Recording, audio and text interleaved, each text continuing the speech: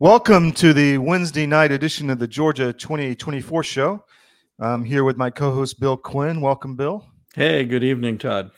So we are brought to you by the Georgia Record, georgiarecord.com. Please put us in your daily scan, sign up for our newsletters, sign up for our Rumble channel. All of it's there and all of our social media. We need to grow this network and this show and this paper in Georgia and save Georgia. So please support us. We're very focused on the fight. We have a interesting show tonight. We have first. I was the moderator for a panel for Moms for Liberty in Avon, Connecticut, this week, and James Lindsey spoke, and he was fantastic. So we're going to play part one of that speech tonight, and we're going to do part two next week at some point. But I think you'll find, if you haven't heard James talk about education and about the Marxification of education, you'll find this extremely informative. So I know Georgia is very focused on education, and James is just fantastic in the way he presents all the information and does it in a very unapologetic way. The markets are roaring. We've got a lot of squirrely things going on, which is to be expected when you're in a middle of this fourth turning. We've got Bitcoin moving higher. We've got oil moving higher. We have interest rates moving higher. Stocks are falling off as everything gets more expensive and the company's bottom lines and their valuations drop. So what do you do? A lot of people have lost a lot of money in their bond portfolio. They may not know that, but you may have, especially if you own longer-term dated securities, whether that be treasuries or corporates or municipals or something like that. You need to check where your portfolio is and check with your advisor. And we luckily have an advisor for you. David Cross is a friend of CDM and of the Georgia Record. Everybody in Georgia knows him, at least on our side of the football. So, Bill, run his quick ad for us. Thank you. We sure will. I'm David Cross, and you may know me from my election integrity work, but I also own U.S. Asset Management, a family-owned and operated investment advisory practice. I'm a certified portfolio manager, and my job is to help you make better decisions with your money. One of the things we try to avoid is investing in companies that push the woke agenda. If you're invested with one of the big firms out there, there's a pretty good chance that you're feeding the beast that hates your values. Our company is 100% conservative, and we'd love to have an opportunity to work with you. Check us out at us-am.com and look for our big, proud American Eagle logo.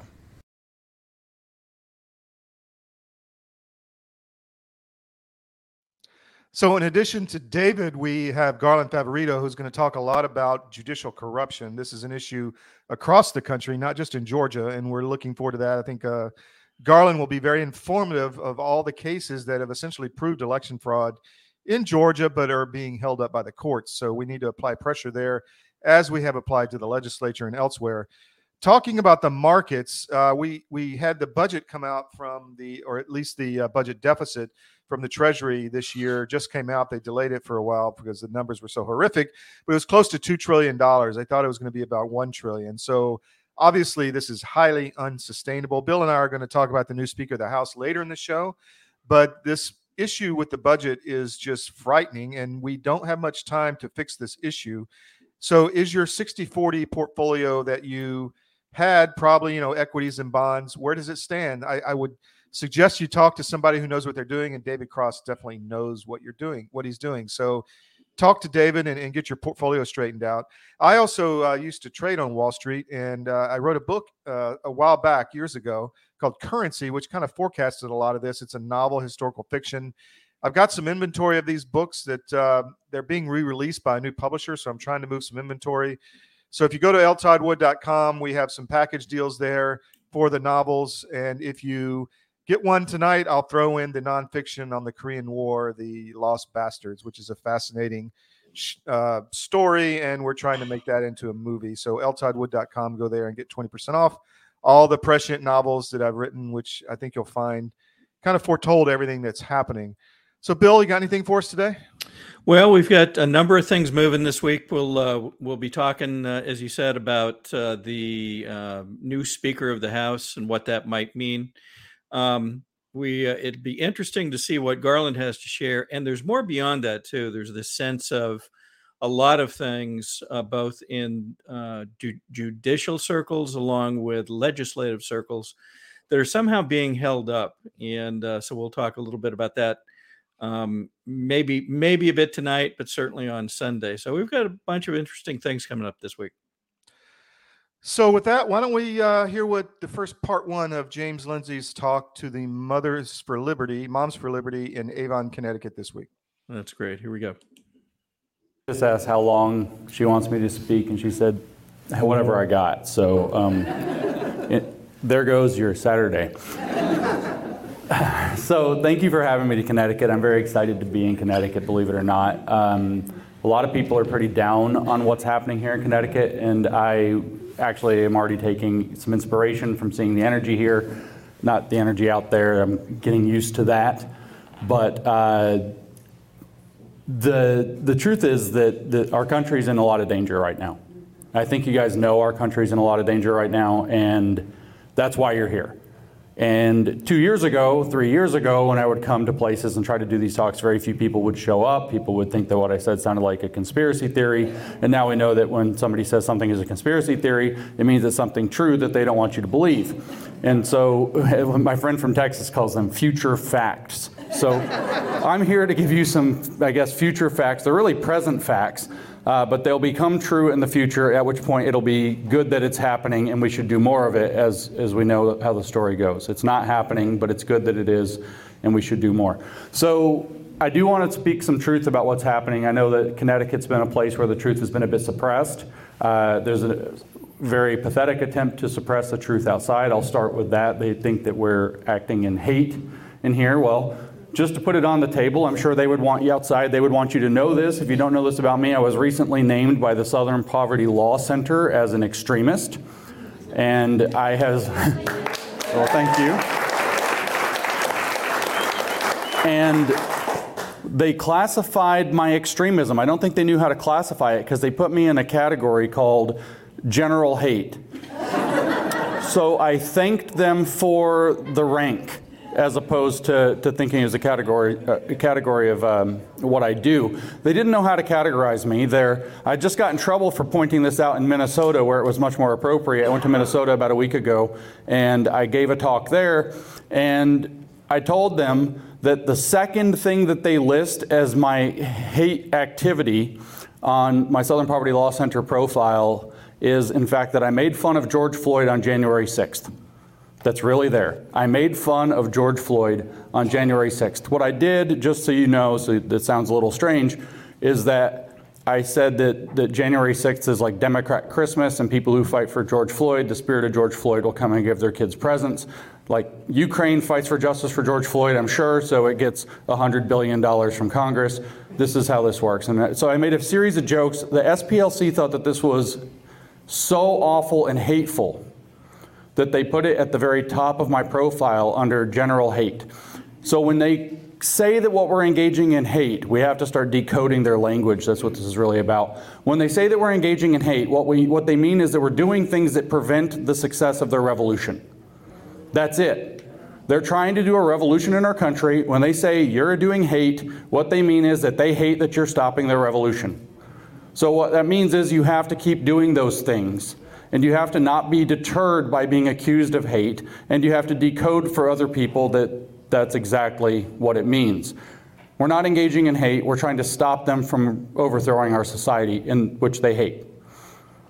They find everything intolerable that doesn't give them their way. So they hate it. So they say this person is engaging in hate. That's all that it means. When they call you other names, it's the same thing. When they call you a racist, when they call you a sexist or a misogynist or a transphobe, that's the big one these days. Transphobe, everybody's a homophobe. Frankly, actually, until like 5 years ago, nobody knew what trans people were. Nobody really cared. Until they started doing weird stuff with kids in bathrooms, nobody cared. Nobody would have said a thing. If that's what it takes to live your life as an adult, nobody really cares. But they decided to force it into women's spaces. They decided to force it onto children, and all of a sudden people started to notice, people started to care, and that's transphobia, because it's a form of hate, which means it stops their revolution to point it out. But what they mean by those words has an older name in China.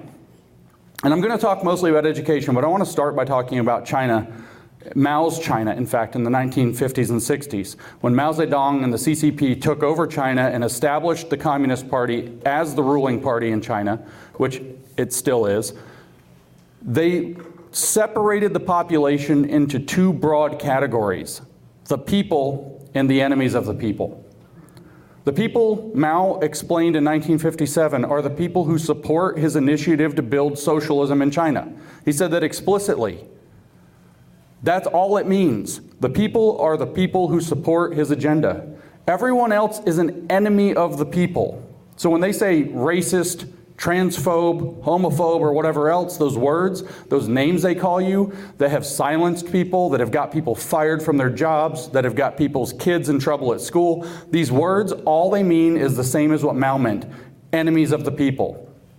They're the people who are standing up or doing anything, even by accident, that hinders the trajectory of the revolution, that are trying to stop the building of socialism, which they now call equity, as though that fools any of us.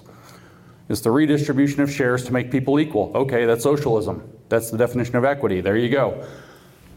So when they call you these names, they're doing Maoism.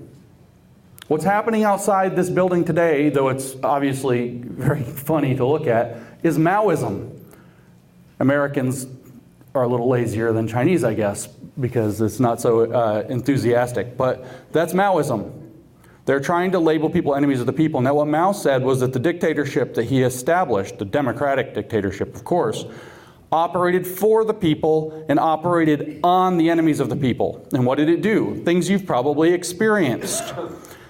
In particular, Mao explicitly said that what it would do is revoke people's right to speak and revoke people's right to vote for a period of time while they build socialism. But it also imprisoned people to reform their thoughts or brainwash them into adopting socialism. It also allowed the destruction and the confiscation of their property to be redistributed. It also enabled what Mao called his young Red Guard to go out and ravage society, tear apart temples, tear apart families, drag parents and grandparents and teachers and professors and priests out into the streets and beat and humiliate them, to attack police officers with impunity. It allowed all of these things, and this is actually what, in a kind of weak and small scale, we're seeing outside, draped in butterflies and rainbows, trying to look cute in groomery. There's a big sign out there, it's a rainbow flag that says, "We love you," to which as soon as I saw it, I said out loud, "Okay, groomer." But then I realized they might be talking about me, and I'm like, okay, I just don't swing that way, but that's very kind of you, I accept. Mao did what he did through identity politics, though. What he did was he created not just the two categories of people, the people and the enemies of the people. He created identity categories in each of those two categories. He created red categories, the red category and the black category of people. The black were the enemies of the people.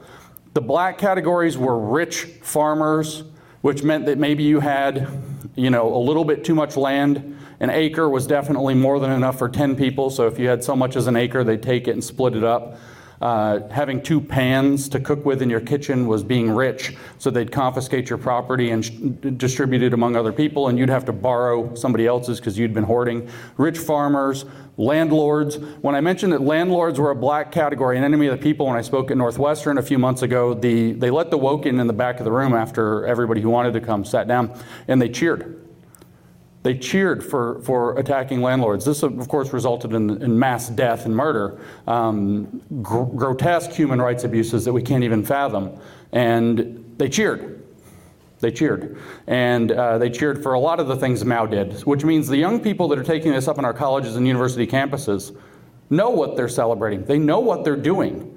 They're not merely ignorant of the history. They are willful participants, thinking that they're on the right side of history. So it's, like I said, rich farmers, landlords, and then the next category Mao listed was called bad elements. Bad elements. Bad elements are what? Conspiracy theorists. People who disagree, hate, domestic extremists, things that Moms for Liberty has been called. The next category was counter-revolutionaries. Thank you for coming. That's you. Anybody who fights back. The last category of the black bad class of enemies of the people were right wing. That's it.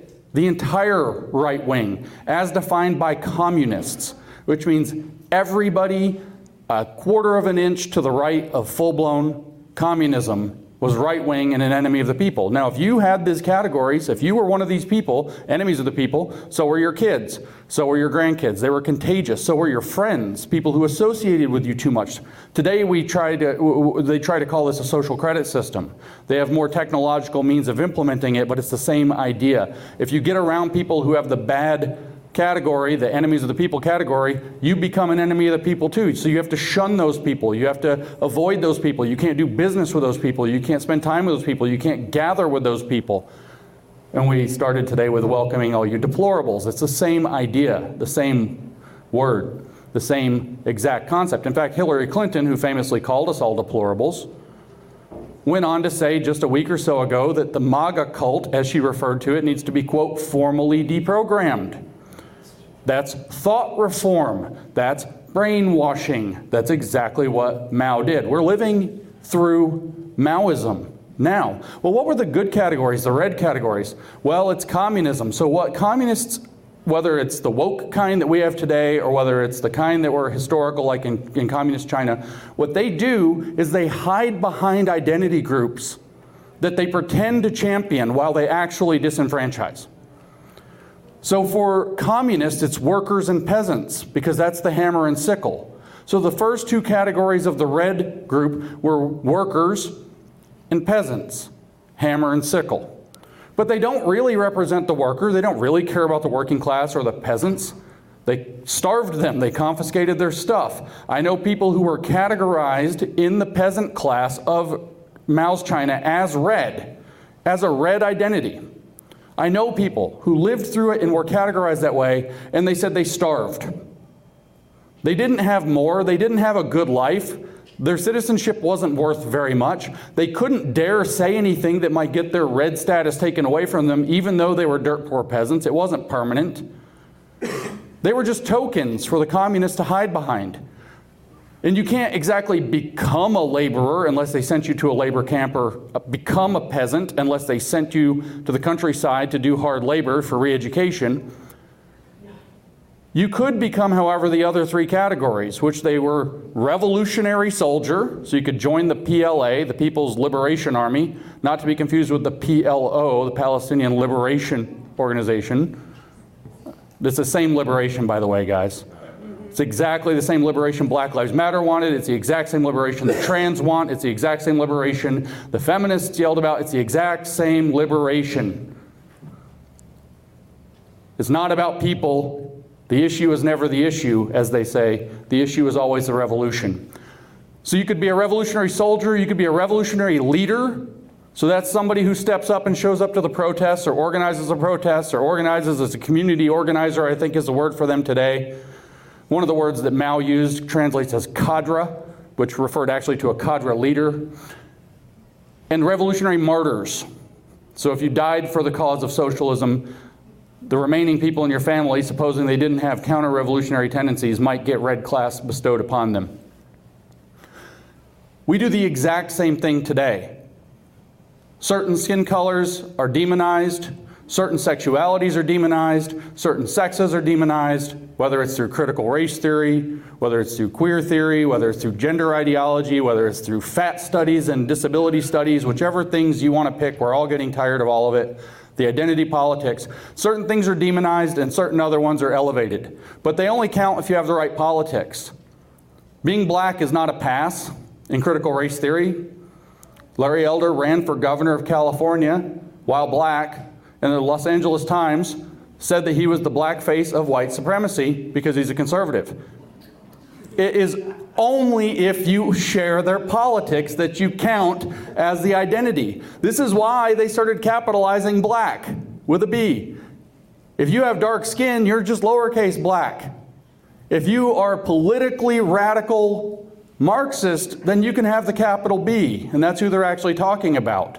And they don't tell you that explicitly, except when they do. Sometimes they slip up. For example, we had Ayanna Pressley, who is this monster in Congress, who said that they don't want any more black faces who don't want to be black voices. It's not about who you happen to be, it's about what politics you espouse. She went on to say we don't want any more brown faces who don't want to be brown voices. Nicole Hannah-Jones of the 1619 Project from the New York Times Magazine, accidentally, apparently, because she deleted it very quickly after she got called for it, tweeted out that there's a fundamental difference between being racially black and being politically black. If you agree with their politics, you're the thing. If you don't agree with their politics, you're not the thing. Doesn't matter if you're white, doesn't matter if you're black, doesn't matter what you are, doesn't matter what your race is, I should say. Doesn't matter who you want to sleep with, doesn't matter if you're trans or not. If you agree with their politics, you're the people. And if you disagree with their politics, you're enemies of the people, and you get treated as such. What you engage in the modern parlance, is hate. And they call you names that designate you as an enemy of the people. It's the exact same process. But when you apply this to children, which is what Mao did, and this is how we get to education, you can create not just a social contagion into revolutionary fervor, you can actually create a pressure pump that pushes people into it. If you mistreat the people with the black identities, the bad identities, and you treat the kids with the red identities, the good identities, special and good, you love bomb them, you affirm them, you celebrate them, you make sure that everything's accommodating to them so that it's an inclusive space where they feel like they belong, those are the modern words, then what you do is you create a pressure pump. Maybe you can't change your skin color, and maybe your skin color is tied up in all these bad things that happen to you if you're, say, a basic white girl, but you can become politically queer. And that's just a subjective determination. You can look inside yourself, discover your gender, soul, or your sexuality, declare it, and everybody now has to affirm it, or in many states they can take your kids away from you. It's the exact same thing. These people aren't joining an identity or finding an identity. They are joining as revolutionary leaders. They're being made into revolutionary leaders under a Maoist system adapted to a politics, an identity politics that works in America as opposed to an identity politics that worked in communist China. And the way that you get the kids into this is through, as we were talking about last night at dinner, stealing education. I wrote a book about a year ago titled The Marxification of Education, and the subtitle says that what we're dealing with is the theft of education. Our education has been stolen from our kids, and it's been stolen from our society, and that means our future has been stolen from us, because the Marxists have understood for a long time, Lenin said it, so we know they've known it for a long time, that if you get the kids, you get the future. What it took them a lot longer to figure out, took them in fact to the middle of the 20th century to figure out, was that if you want to get the kids, you got to get the schools. And if you want to get the schools, you have to keep going upstream, and you have to get the colleges of education, and the teachers' unions, and the accreditation bodies. All of the pieces of leverage that work over the schooling process were the things that they had to get inside and capture. And our society, unfortunately, created a large number of monopolies in those domains. If you want to become a teacher and you want to get licensed, you probably have to go to a university's college of education to do so. There is no other pathway. So if they can control the colleges of education, they can control everybody who gets a license to be a teacher. Then they control the teachers, then they can control the students, then they can get the future. And this is the roadmap that they've been driving across for the last 50 or 60 years very effectively. By the middle of the 1980s, from 1985, when the real push started, until 1992, when it is documented as having been effectively completed, they ran a march through the colleges of education to get what's called critical pedagogy installed as the default mode of understanding good education. It only took them about 7 years. The way that they did it was in the previous 7 years, a couple of activists, mostly one activist, went around and made sure that his communist friends got tenured in colleges of education faculty, so that when certain books would get published, they'd get pulled in and added to the curriculum, or a course would be offered, or it'd become part of department politics, and you'd have to get struggle sessioned every day when you went to work if you didn't agree with the lunatic communist on faculty who's now tenured, so you couldn't get rid of him. And they took over the colleges of education so that they could, like I said, steal education from our society. What they were trying to solve in Marxist words is what they call the problem of reproduction. The education system reproduces the society from one generation to another. In fact, all the cultural institutions do. Family, faith, and education in particular cause kids to grow up to reproduce the society they grew up in. They want to grow up, they want to get good jobs, they want to be productive, they want to have families of their own, they want to do the whole thing that they learned, the values that they grew up in, perpetuate their faiths. And that reproduces the oppressive society, and that's the problem they had to solve. So what they had to do was steal education in order to get around the problem of reproduction. It doesn't matter what you believe, not to a communist. They work generationally. It doesn't matter what you believe. What matters is what your kids believe and what your grandkids believe. And in 3 generations or less, they can completely transform a society if the older generations aren't paying attention. So really all they have to do is trick you about what's going on in education, and they can steal one generation after another our entire future through our kids. So here's how it works. There are 3 things really at the bottom of the pile that education's about. There's a concept. What is education itself? What's it about? What is it? The idea of education. They stole that. There's the purpose of education. What are the ends? What are you trying to accomplish? They stole that too. And then there's the means of education, the mechanism, how you do education. And punchline, they stole that as well. So they've stolen the idea of education, the means of education, and the ends of education. I'll start with the ends. The ends of education, a lot of people, probably a lot of people in this room, have been convinced that the purpose of an education is to get a good job. At best, that's a secondary function. That's something that it is important that our schools, and especially when we go to colleges and universities and technical schools, prepare our young people and our learners, some of whom are adults, to enter the workforce in a way that's going to be, beneficial and successful for them. That's important. But that's not the purpose of an education. The purpose of an education is to produce a literate, functional, and ideally virtuous citizenry who understands the society that they live in, has some basic skills that they can apply to any sector of their economy and their lives to make the world they live in and the communities they live in a better place. That's the real purpose of education. But when you switch it over and make it about credentials, you transform the entire thing. Because whoever controls what the credentials mean, what the credentials allow, what the credentials enable, controls everything. So now the lingo in education is that we're moving toward what's called competency-based education. They're going to identify certain competencies. Some of those are academic, some of them are social, some of them are emotional, some of them are psychological health competencies. And we're going to make sure that the kids have the competencies, and then those will determine, and here's the buzzword, and this isn't speculation, this is happening. This will determine whether the kids are college and career ready. Wow. Interesting talk with the Moms for Liberty. Yeah, we'll run the rest of that later this week, throughout the week on the other shows. But James is just fantastic. I heard the talk, and I was the moderator for the event, but I said, wow, we got to run this on the Georgia show. So just spread it far and wide, because that's what's happening for sure. Yep. So, go ahead. I was going to say, a lot of us have long COVID. I have long COVID. I have long symptoms of, insomnia and other things. And if you're vaccinated, you may have symptoms. You may have multiple bouts of COVID. So the objective, because the vaccine and COVID essentially are the same thing. They produce a spike protein in your body, and it produces it for a long time. We don't exactly know how long. So the quest is to purify your blood and your family's blood. So you can do that with the Z-Stack formula, and you can do that. You can go to twc.health/CDM and look for Dr. Zelenko's Z-Stack formula. It's there, and help purify your blood. There's a formulation of different drugs that he put together that can do that over time, essentially supplements. They also have this emergency medical kit we just published there. We've talked about it many times. We don't know what's coming. We know something's coming. Hillary's talking about formal deprogramming. We've got wars popping up left and right.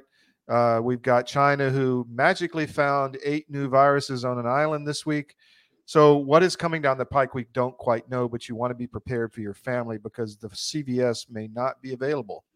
So the best way to do that, go to twc.health/CDM, get the emergency medical kit. This provides enough for one adult, and you may need more than one. And if you use promo code CDM, you get 10% across all their products off. So I highly recommend you take a look at this, support the wellness company, which is radicalizing and bringing really just credibility back to the medical system, which is corrupt, but also helps free media because they obviously support us as a sponsor. So CWM is the promo code, twc.health/CDM. Thanks, Bill. You want to bring Garland in now? Let's do that. Hang on. There we are. Garland, thank you for joining us. Well, thank you for having me, Bill and Todd. I think I've got a real life example of what James was talking about in this Marxist environment that's being crammed down our throats. Where are you, Garland? You look like you're in a did you buy a new house or what's going on? Well, as you know, I got married a year ago, and now we have dual houses. I have everything redundant in case I end up being that must be her house of the Marxist society. Yeah, so I'm there tonight. I've got redundant phones, redundant computers, redundant houses. Excellent. So tell us about this Marxist example you have. Well, I think Bill's going to get into this in a minute, but basically we are all these hearings and trials and things, the indictments of President Trump with no crimes, and they're done by political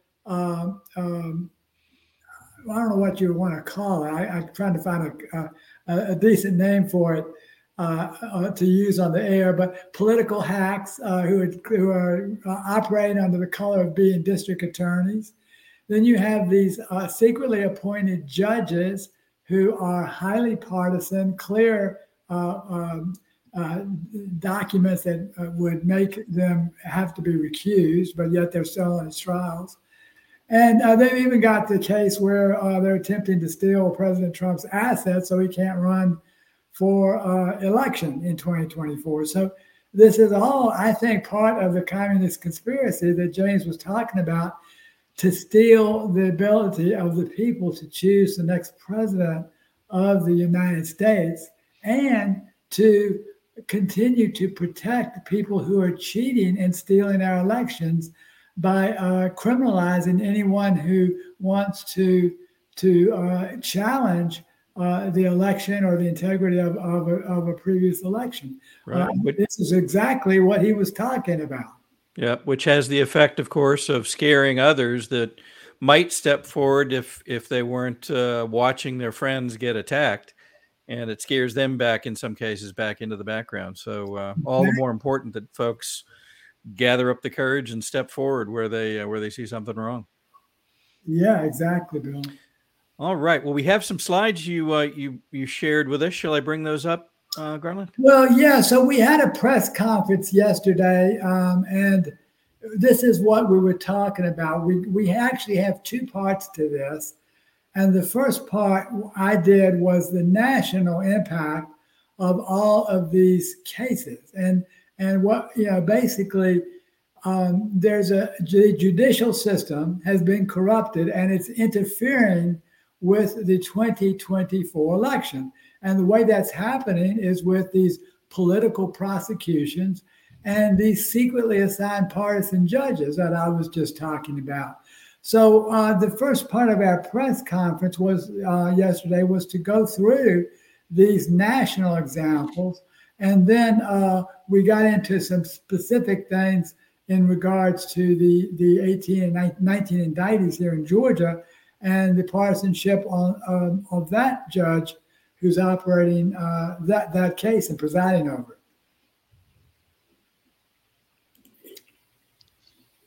So we started off, Bill and Todd, with the indictment. As y'all know, the Justice Department, Biden's Justice Department, has indicted his political opponent for 2024 in regards to January 6th.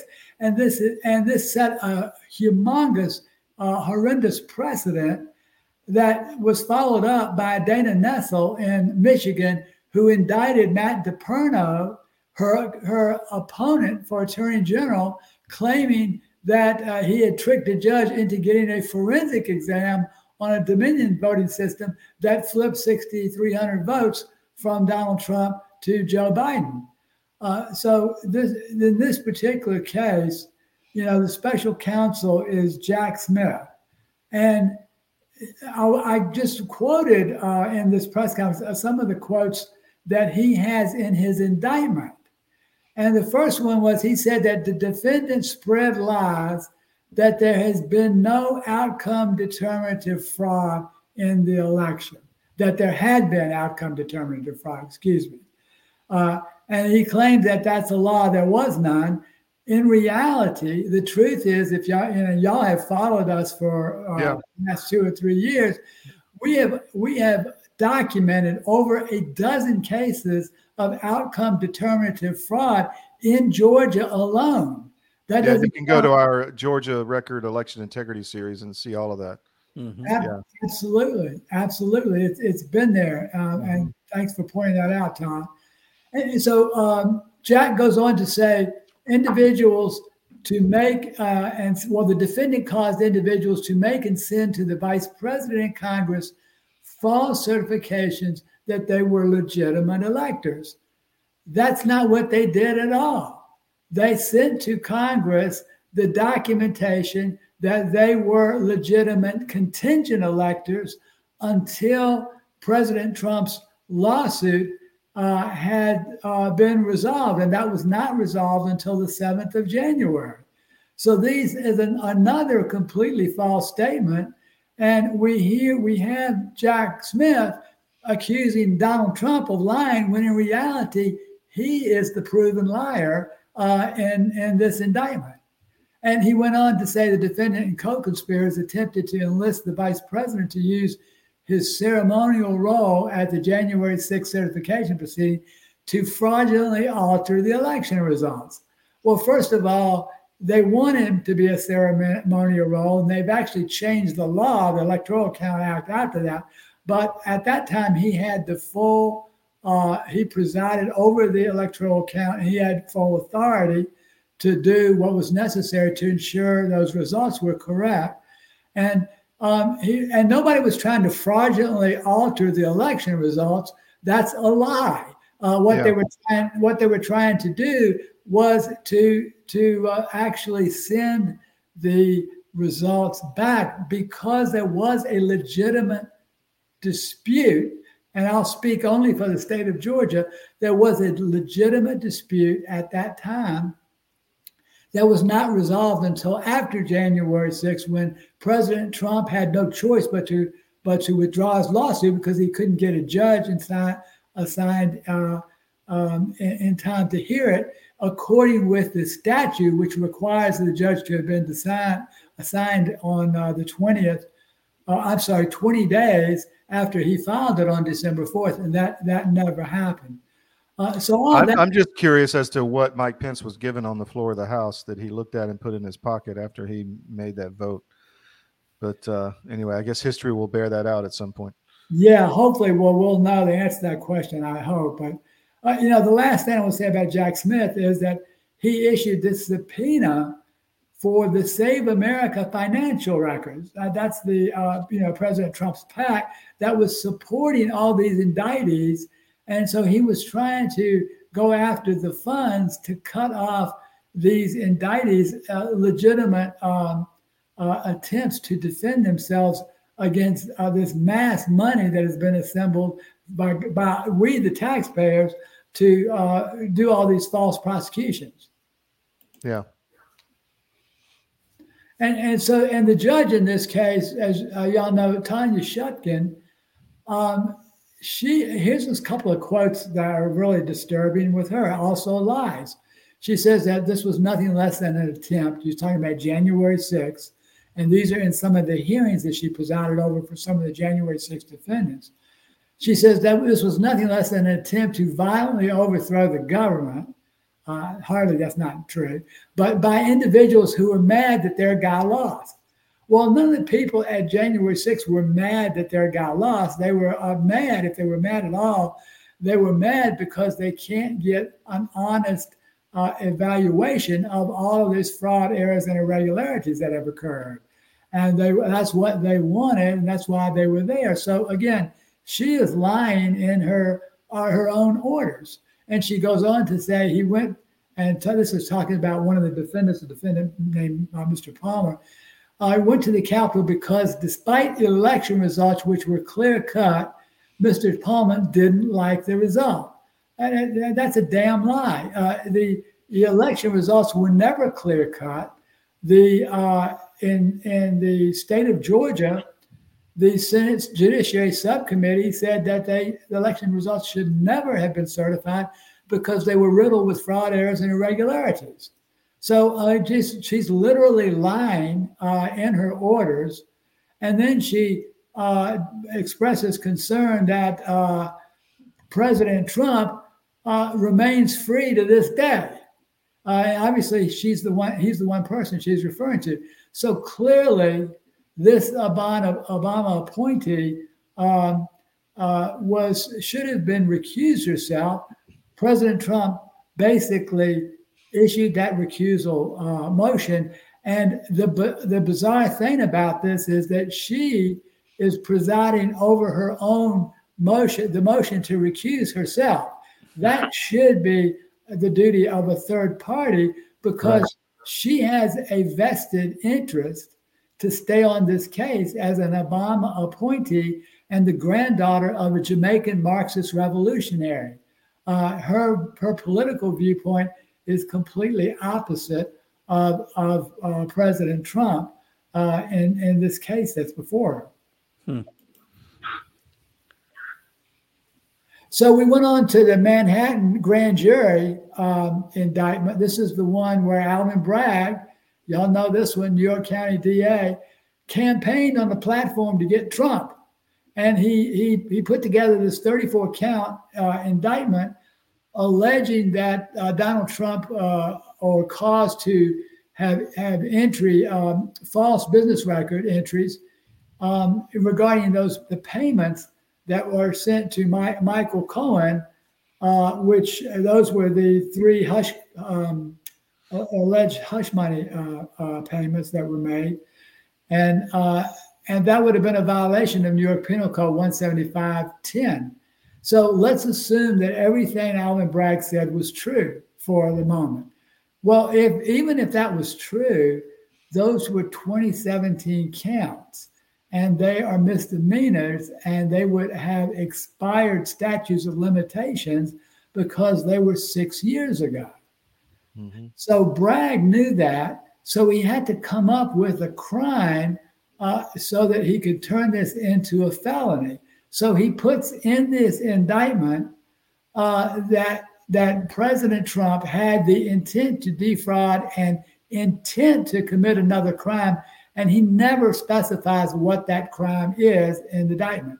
So it's thought crime. Yeah, a thought crime. There's no felony crime in the indictment. It's an indictment without a crime.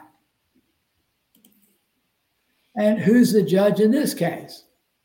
Juan Machar, another secretly appointed judge. He has a track record of being partisan. Donated to Act Blue, Stop the Republicans, donated to Joe Biden for president. He's entitled to do that, but he shouldn't be sitting on a case that is politically, where he needs to be recused. He just does. He has a partisan viewpoint on it. His daughter, Lauren, is a Democrat campaign consultant, and she actually worked for Kamala Harris and Adam Schiff. How did this guy get assigned to the case? I think that's a $64,000 question. Right. And just to make it clear, it's normal for judges to recuse themselves if they have a conflict of interest or even an apparent possibility of conflict of interest to keep their name clean. Yes? Absolutely. When the judge, as you said, Bill, the system has got to be pristine. So even if there's the appearance of a conflict of interest, the judges should automatically recuse themselves, and most of the times they do. But in this case, because they have a political motive to stay on the case, they are fighting to stay on these cases. Yep. And then the last one we've talked about, or one of the last ones against Trump, is this civil fraud case, which to me is an oxymoron. Fraud is criminal, but yet they had no crime, so they had to come up with this civil fraud term. And again, Letitia James, the New York Attorney General, campaigned on a platform to get Trump. And she claims that Trump committed fraud by overvaluing assets. So my question for her is, where's the victim? If the value, even if what she's saying is true, the banks were repaid all the money that was borrowed, or so far, and they have no objection, no issue at all. Everything's being paid, and there's no crime. So here we got another case, no victim, no crime. It's a complete abuse of the American justice system. One of the things that fascinates me about this approach with Ms. James is that she appears to believe that forfeiture of property owned by President Trump is an appropriate potential outcome of this case, which flies in the face of virtually every case that I'm aware of that charges somebody with anything close to this. And it makes people question, well, wait a minute, at what point do I actually own anything that can't be forfeited at somebody else's whim? Yeah. Well, yeah. And that is exactly why I say that she is attempting to steal the assets of Donald Trump to inhibit his run for president of the United States in 2024. Yep. So who's the judge in this case? It's Arthur Engoron. And this is a guy who donated $5,000 or more to Democrats and claimed in open court that Trump was a bad guy.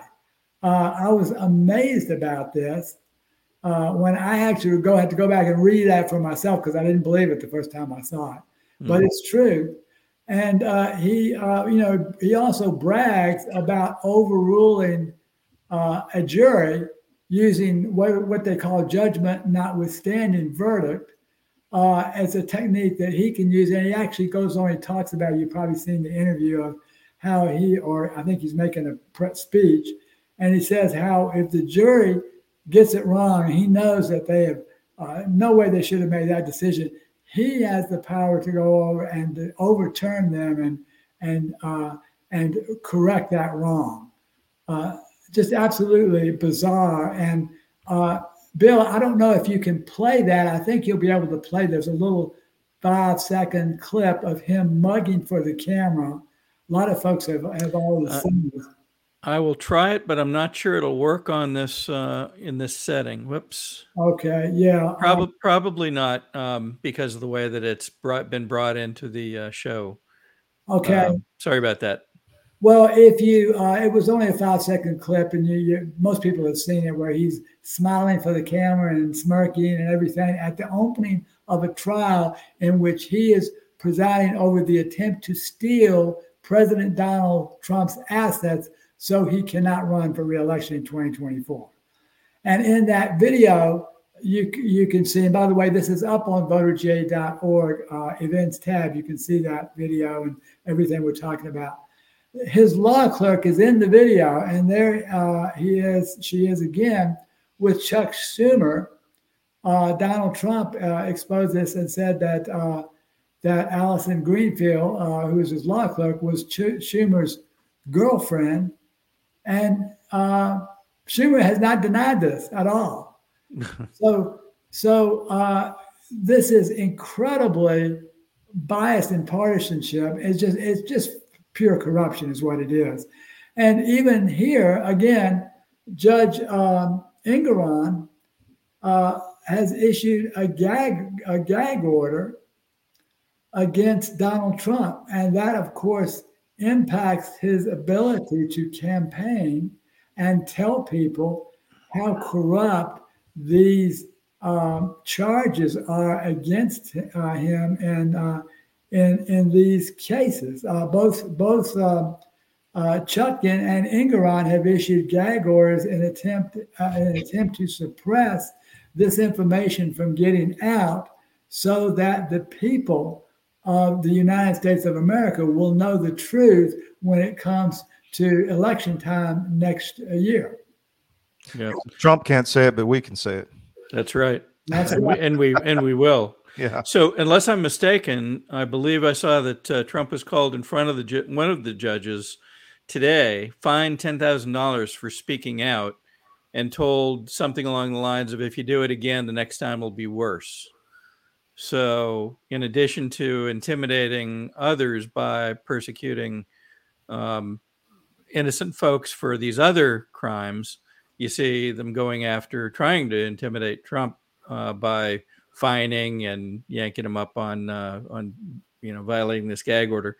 One, I don't think it'll work. I have a funny feeling that President Trump will have a direct answer for that kind of stuff. But to Todd's point, my attitude is the president has spoken for us for many years now, and if it's our turn to speak for him, then by gosh, we're going to get it done. Yeah, and we're going to see later, Bill, that this is more and bigger than just Donald Trump.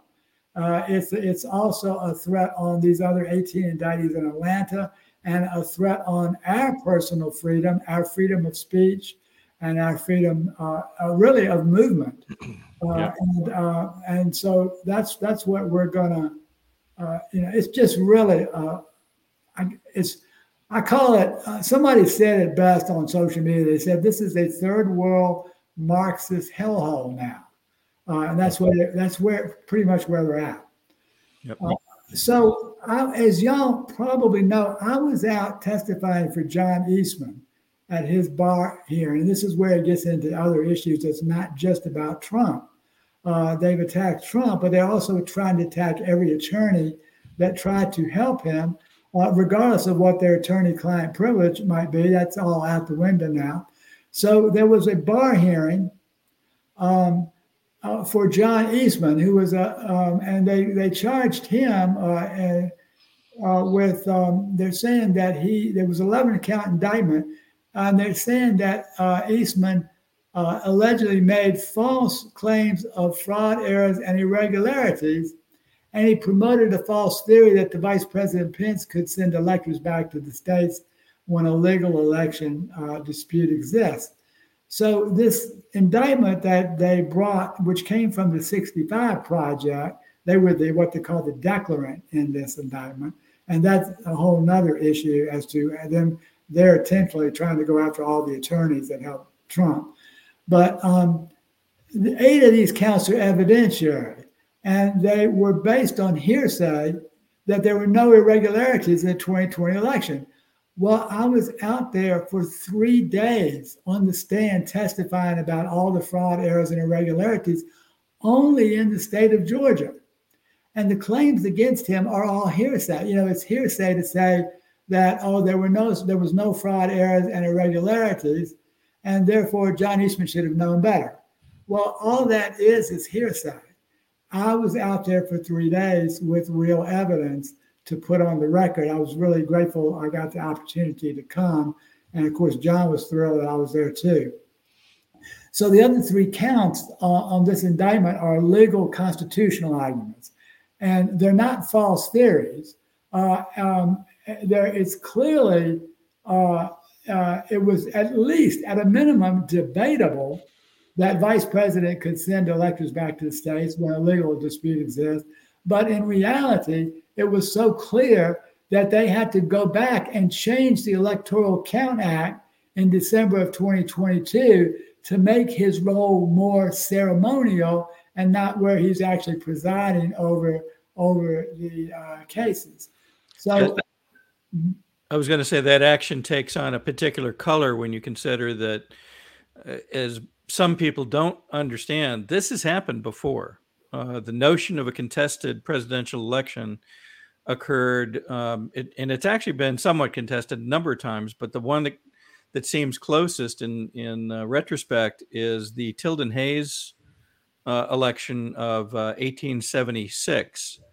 And people ended up going, they asked Congress to pause.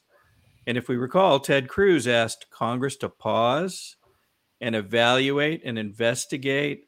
And in the meantime, because of certain other requirements, electoral groups had to be chosen. And so we end up with alternate electors. Nothing illegal about any of that. And in fact, in 1877, they came up with what's now called the Compromise of 1877 that resolved the dispute, but without all these trappings of, oh gosh, this was an insurrection, and oh gosh, this is all felonies. You shouldn't be questioning everything and calling it false. It was handled, moved through, and a resolution was arrived at. Yeah, that's right, Bill. And there were 3 states that had disputed results, and all 3 of them had dual electors. And as you said, there was an electoral commission set up, and they resolved the dispute in all 3 of those states and awarded the electoral votes based on, I think Hayes ended up winning by 1 vote after being down 19. So and in addition, not only the 1876 case, but the same thing happened in 1960, almost identical to Georgia in 2020, when Richard Nixon and John F. Kennedy had their 3 electoral votes there. The Kennedy electors disputed. They had their hearing. They finally got a hearing, and they actually won and received the 3 electoral votes. And the judge even complimented the electors for preserving the rights for John Kennedy. And this is exactly the identical thing that Fani Willis has attempted to criminalize. Yep. So here's this Barr hearing. We got a picture of this from off the Zoom. Judge Yvette Rowland in the top left corner. Then you've got the opposing counsel bottom left. You've got John Eastman and his attorney Randall Miller in the bottom right. You can even see my wife Tamara in the background there. She's out to support me in her testimony. And then I'm up in the top right corner. And what I wanted to point out for folks is that when I got up there, they mentioned to me that the exhibits were behind me. I turned around and looked at them. I counted 24 6-inch volumes of exhibits for this hearing. Imagine the cost that it took to put that together. Millions of dollars that cannot be supported only by bar dues from California lawyers. Has to be a lot more than that going on there. It's a tremendous waste of taxpayer money. But what I thought was really strange, if anybody who saw the hearing through live stream, they picked up on this. But the judge of this case was acting as a second opposing counsel. And she was trying to entrap me with certain questions. And of course, I didn't fall for those because she was a little bit too obvious. But she was really more aggressive than the opposing counsel. I was just quite amazed by this. And she didn't really hide her bias at all. Most biased judges try to hide it.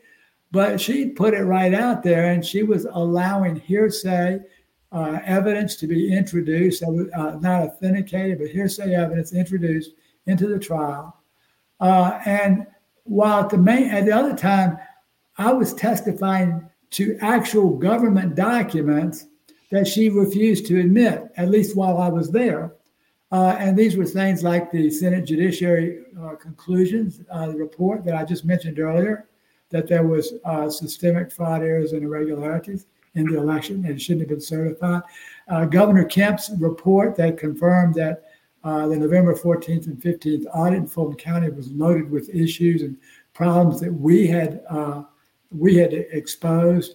And then there was a state election board complaint as well. She would not let in. And but at the same time, allowing hearsay for the other side. And then she would also prevent me from giving opinions for the defense. But then when I started cross-exam, the first question was an opinion question from opposing counsel. I refused to answer it because she was not allowing me to give opinions. And then that really infuriated her. She wanted to force me to answer the question, but I refused to do it. Wow. I mean, it's not normal for a judge to weigh in with questions of fact in these cases, is it? I mean, they can have procedural questions and so forth, but usually they address that with the attorneys. Yeah, and there are occasions when a judge will ask a question, but she was repeatedly asking questions, all for the benefit of opposing counsel. Yeah. None for the benefit. So, well, I think in the coming weeks we're going to continue to explore this notion of I'll call it some would say captured operations both in the judiciary and legislative areas that seem to be acting other than in their normal mode of operations. And we have some other folks that I think we're going to bring on this coming weekend that will delve into that. And I bet we'll need to have you back soon to talk more about this, because as you see more of it, we want to keep surfacing it and make a point out of it. We're not going to accuse. We're just going to present the facts. I mean, there's a lot of people out there who are doing some really strange things. That's right. So, and if you're in Georgia, you're going to get highlighted if you're doing that. So, and Bob Cougar would be a great guest to bring on. He's got evidence of the more partisanship in terms of the judge assigned to the case of the 18 indictees or 19 here in Georgia. That's great. Garland, thank you again for being with us this evening, and all the best on the work as you go forward. Good to see you, Garland. Thank you, Bill. Thank you, Todd. Wow, I didn't realize that was going to be that powerful. Fantastic. I mean, it gets scarier with every detail that comes out, and the challenge is there's hours of things that Garland and others have gone through, and the more detail you get, the worse it sounds. Yeah, people really need to wake up and understand what's happening. So that's the focus of this show. So one thing we want to talk about, as always, is food security. Take care of your family. That's a big focus of ours at the Georgia 24 show and at CDM. And we talked about medical care, but food security is a huge one. Our beef provider out in Nebraska, Glade Miller Smith at familyfarmbeefbox.com, will ship beef directly to your door. No mRNA. They're pumping mRNA and all this stuff. There's all kind of ways they're trying to get it into people. You know, you can leave it to your guesses as to why they're trying to do that, but don't give it to your family. So get some meat that's fantastic taste-wise and is very expertly cut, as opposed to what you're going to get in the store where it's mass market. They slaughter 15 cows a week. Most big slaughterhouses do 5,000 a day. So it's very different level of quality of the cuts and the taste and the way they dry age it. So familyfarmbeefbox.com. We've got a quick ad, a new one that we've got from Glade. So go ahead and run that, Bill. There we go.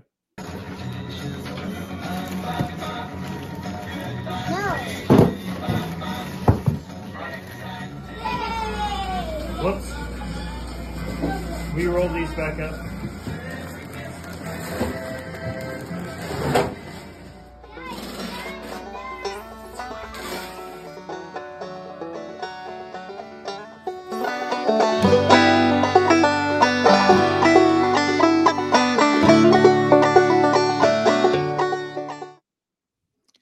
Every time I see one of Glade's ads and promotions, it just makes you feel good.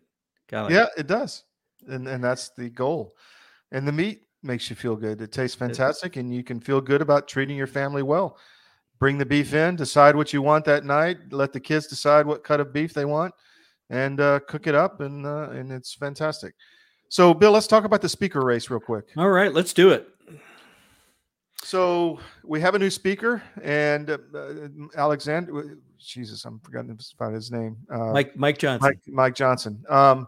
So here he is. The first thing he did when he was voted in was for the nomination was to pray.